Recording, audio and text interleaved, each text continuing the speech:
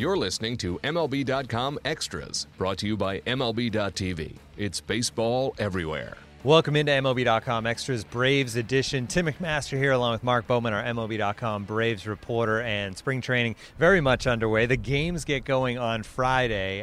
When you look at this camp with the Braves, all the young talent, what's the number one thing you have your eye on? Well, I think everyone has their eyes on Ronald Acuna. He's the second best prospect on MLB Pipeline's top 100 list, and many say he may be the best overall prospect in the game. And I think Chipper Jones said it, probably allowed Acuna to garner more attention the other day when he said he's the best prospect he's ever seen. So, the question is, when will he make his major league debut? You have to think the Braves are going to wait a couple of weeks to secure an extra year of service time and bring him up in mid-April. But at the same time, I'm sure Acuna is going to do his part to make things interesting, stir the fans up to say, hey, look, he needs to be there on opening day because he's a special talent. He showed what he could do last year when he was 19 years old and only had 40 games at the Class A level under his belt. He's the best prospect the Braves have seen in this camp since Andrew Jones, and it's going to be exciting to see him get started and see how he deals with the pressure.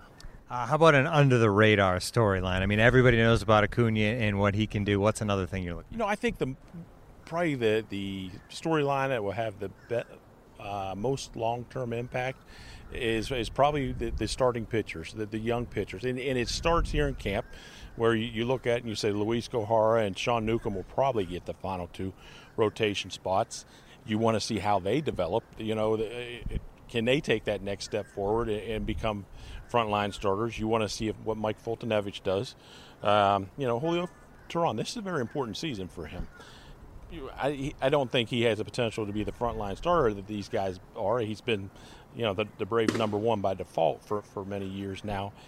I think this is the year where some guys can pass him. I think that the progress made by these young pitchers this year is not only going to impact how successful they are this year, but where they are going into the offseason next year, because you have the Kolby Allards and Mike Sorokas who are knocking on the door, and there's a chance that one or both of them could be ready by June. So I think that it's going to be interesting to see who steps up, to the challenge this year, which starting pitchers separate themselves from the rest of the pack, because this team would like to start winning by 2019.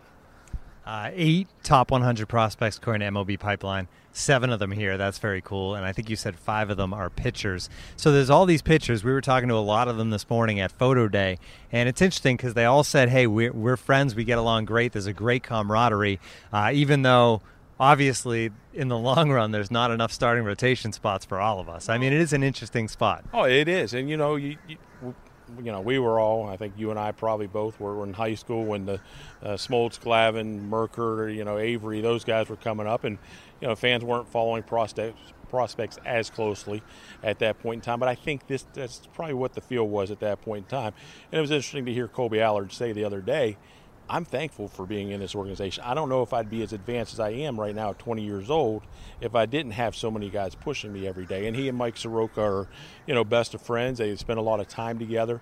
To see them where they're at now, Kyle Wright, a guy who, probably was the best right-handed pitcher coming out of in last year's draft, coming out of Vandy.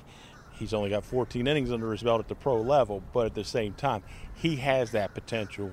He has the talent, let's put it that way, to get to the big leagues this year. And he will definitely be a rotation candidate next year. To think that those 3 guys are pushing each other. During this rebuild, you've seen Aaron Blair, the Matt Whistlers, the fans have gotten kind of frustrated with some of the pitching prospects they have produced or brought up to the big leagues. I think now you're going to start to see those frontline starters, primarily, Allard, Soroka, and Wright.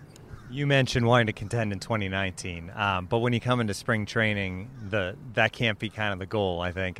Is there a vibe here with Snitker and with everybody that, hey, let's just go out and surprise people in 2018? Yeah, I think so. I think, spring training is not the time to be realistic. Everyone should be optimistic and think that, hey, look, we can do maybe what the Twins did last year. Nobody gave them a chance. Look, from a realistic standpoint, this team's probably not going to make it to the playoffs. Can they get closer to 81 wins? Sure. I'm not sure if they can quite get there, but they can take that next step in the right direction. I think one thing this team might realize is a very encouraging second half. Maybe something like the Royals did in 2014. Just a team that can really mature in a hurry as their younger players gain more experience. You're thinking about Ozzie Albies there at second base, like getting a full season. I think Dansby Swanson's has come to camp motivated to bounce back from what was a tough sophomore season. A full season of Freddie Freeman, and then obviously you get Ronald Acuna in there. This offense might be all right. It lacks a true cleanup hitter. They might have to be somewhat creative with the lineup construction, but there are a lot of bats there, and there are more bats coming with Austin Riley also on the horizon. It's a big year for him. Whatever he does will influence whether they how aggressive they might go after Machado or Donaldson next year. But Riley has a chance to be the third baseman of the future. You mentioned Dansby Swanson, and hey, this guy was supposed to be a lock, slam dunk, face of the franchise from the Georgia area, all of that. It went the other way in 2017. It's a learning experience. People talk about sophomore slumps. What's the biggest thing he needs to work on? Is it offensively or defensively? I think a little bit of both, and maybe some of the offensive struggles last year he took to the field. That can go hand in hand. I think when they sent him to the minors and when he came back, we saw a guy with better plate discipline, better plate coverage, less susceptible to breaking pitches, primarily the slider. I think that, if he can continue to make strides in that direction, be a 270 to 280 hitter. Nobody's asking him to be anything more than that. His rookie year, or not his rookie year, but his first year, he hit over 300 in those final 6 weeks of the season. He might not be ready to do that on a consistent basis over the course of a full season, but at the same time, he can move in that direction. Maybe that helps him defensively. Now, the thing is, but the team has to take a step back and say, look, maybe we didn't do him any favors by bringing him up to the majors as quickly as we did back in 2016. So if that's the case and he struggles again, they might have to send him back to AAA, because remember last year when he went, he got to only spend 10 days, maybe 2 weeks, because Camargo got hurt, and Camargo's sitting right there. Camargo is probably going to start the season at third base, but at the same time, he's the best defensive infielder in the system. He has been ever since Anderson Simmons left, and he's certainly capable of handling that shortstop position, and maybe that. But right now, their hope is that Dansby sticks the whole season here. At the same time, I think the club has to take a step back and say, maybe we didn't do him, any favors, back a couple years ago when we rushed him from Double-A. All right, Mark, always great getting back to the Braves podcast. Always fun doing it in person as well. This has been MLB.com Extras Braves edition. For Mark Bowman, I'm Tim McMaster.